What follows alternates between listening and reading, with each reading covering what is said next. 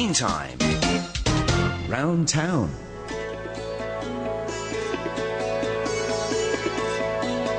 Hello friends and welcome along to this week's edition of Around Town. On today's show, we're going to be speaking to the multi-talented Jing Wong. Now this guy's a musician, a fashion designer, a costume maker, a set designer, a busker, along with many, many, many other talents. So welcome along to Around Town, Jing Wong. Hi guys. What a big, I don't know, kind of build-up that was. Oh my god. Jing, we must start off by asking, I don't know, what's your background and how come you've become to be so multi-talented? Being curious, I guess. Being curious in many, many things. And, well, to me it's just about creating things anyway. And all of these things are just different ways of expressing myself. And I kind of see all of them as the same thing. So it's like using a different tool to... Well, it's like drawing. You can use a pencil, you can use paint, you can use charcoal, or even etching, or leaving marks. So to me, fashion is a pencil, for example, and theater is maybe paint or a brush or something. Fundamentally, I'm a theater person. Yeah. Because I've been, ever since secondary school, the first time since I've been on stage, I fell in love with theater. And ever since, I know I have to be in theater, but maybe in different roles. And I even studied in St. Martin's in London, doing theater design. But what happened was after my foundation year in St. Martin's, they really opened my eyes to different possibilities. And I thought, oh, actually I can have what's the saying? You can have both things in the same basket or something. You can put all of your eggs in one basket. Oh yeah, something like that. I think it's a crazy British sort of analogy, isn't it? It is. You're British as well, so I'm sure you understand. Yeah. And what happened was I figured that, okay, I don't have to choose between theater or fine art. I can actually have the middle way, which is theater design.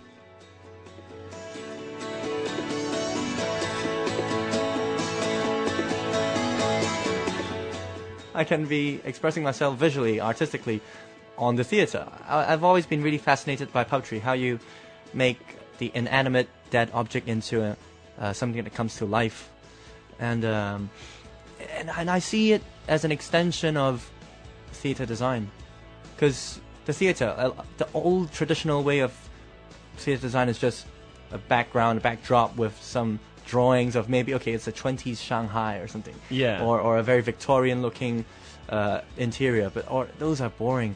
And how I approach theater design is seeing everything on stage as objects, but objects that the performer can interact and be a part of the performance instead of just being behind the performers. So you're a singer-songwriter. Yes. And you play mainly acoustically, right? Yes. Cool. So Fingerstyle.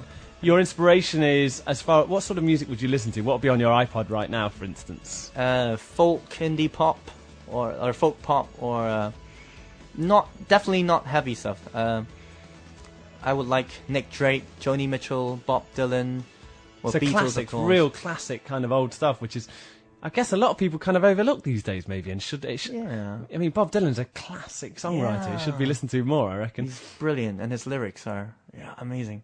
So poetic, yeah. Yeah, and folk's kind of making a bit of a comeback as well, I reckon, is it not? Yeah, actually, acoustic music is getting bigger now, again, like after all these years.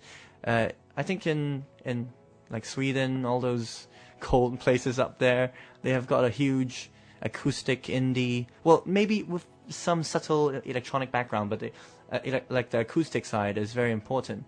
What happened in June, 2 months ago, was I designed... because they know I'm a theater designer, so I designed a set and costume for the play Love Baby.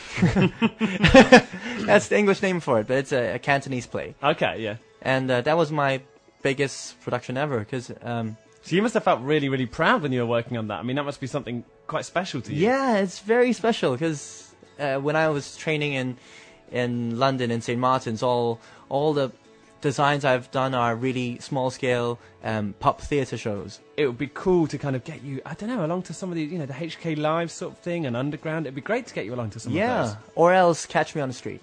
Catch you on the street. Because you busk, right? Yes.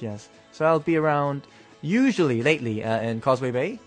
Okay. Giordano, you get out of the MTR station, and there's a huge Giordano, 2 levels, or something, and I'm just in front of it. How do Hong Kong people respond to your busking? Unexpectedly good, and the audience, they're really good. A lot of people just stand around, probably because there are not that many buskers around town, and some people who do it are really backers. So it's strange because Hong Kong, not that many. Actually, I don't think there are any professional buskers. Some people do it as a serious hobby, like me. You can catch Jing on the streets busking every Sunday. You're about to see him. Well, hopefully some of his fashion designs. I'm sure you'll see some of his set designs soon. Jing, you're a great guy. I wish you the best of luck, mate. Thank you, Tim. Thanks for coming down. I'll see you next week, folks. This has been Around Town.